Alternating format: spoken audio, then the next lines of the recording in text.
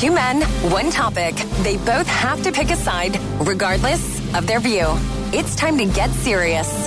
Jay Fotsch versus Nick Reed for The Debate on Power 96.5. Welcome, Nick Reed. Hi. You ready for our debate? Yes. Okay. This week, it's about the world's scariest haunted house. A tour can last as long as 8 hours. Guests must undergo a health check before being allowed into the haunted house. They also don't need to have a job.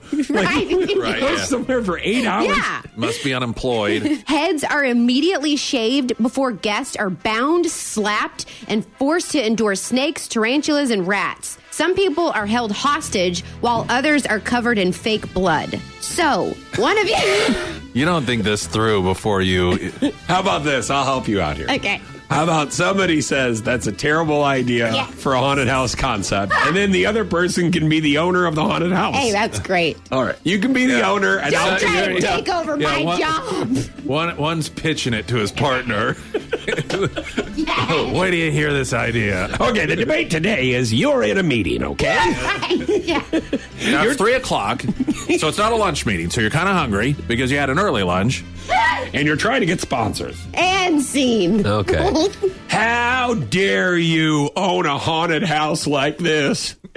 First of all, you say it's a scary haunted house. Well, I'll tell you one thing. It's not a haunted house at all. It's a terrible experience is what it is. Oh. 8 hours, and you can't even get through the full 8 hours because you shaved my head, you bound me to some weird table, and you slapped me with tarantulas and snakes. Once again, recapping the story. The last time I got slapped with a snake, it was a meeting that I had off of Craigslist, and I didn't appreciate it at all. It sounds like some kinky 50 Shades of Grey movie that you're doing in this haunted house. This doesn't sound like a haunted house at all. It doesn't sound like a haunted hayride. It doesn't sound like a maze. It doesn't sound like the clowns or the ghouls or the dollhouse or all of these other mere things that go on in a haunted house. It sounds like torture, and you should be ashamed of yourself. Thank you for the recap. Now that we know the full details of the story. I don't feel like what I have is much better. Just to prepare everyone. Who are you? You're the owner of the haunted house, Scariest haunted house in San Diego. Yeah. All right. Well, first of all, grow a pair. This is part of the problem we have in this country today. Oh, God. Bunch of mamsy-pamsy snowflakes. I tell you what, we could just have a house full of bubble wrap, and everyone can go around and just bounce off the walls and look at unicorns and smell their farts and eat cotton candy all day. Maybe if we toughen people up a little bit, just, like it used to be in the good old days where you go to work and you may come home without an arm because, well, that's work.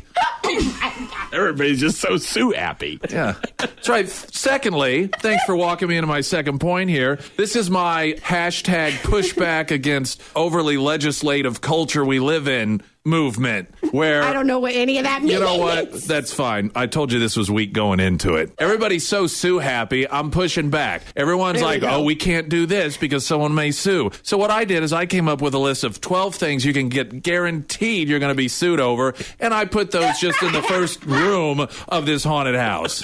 Thirdly, without even remembering what my first point was, I don't even have a third point. Okay, hey, there you go. Listen, Mimi would love this haunted house if you can smell your own farts. Make haunted houses great again. There's step 3. You're listening to Fotsch and Sarah on Power 96.5.